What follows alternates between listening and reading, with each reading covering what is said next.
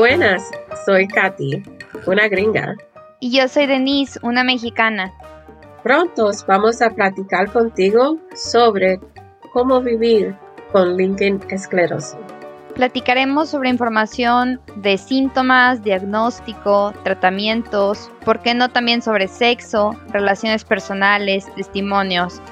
Incluso platicaremos sobre qué se siente tener líquen escleroso, los miedos que acompañan al diagnóstico.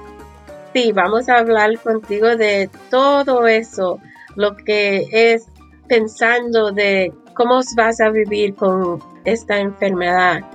Si vas a poder tener sexo otra vez sin tener dolor. Hablaremos de eso y más aquí en Líquen Escleroso.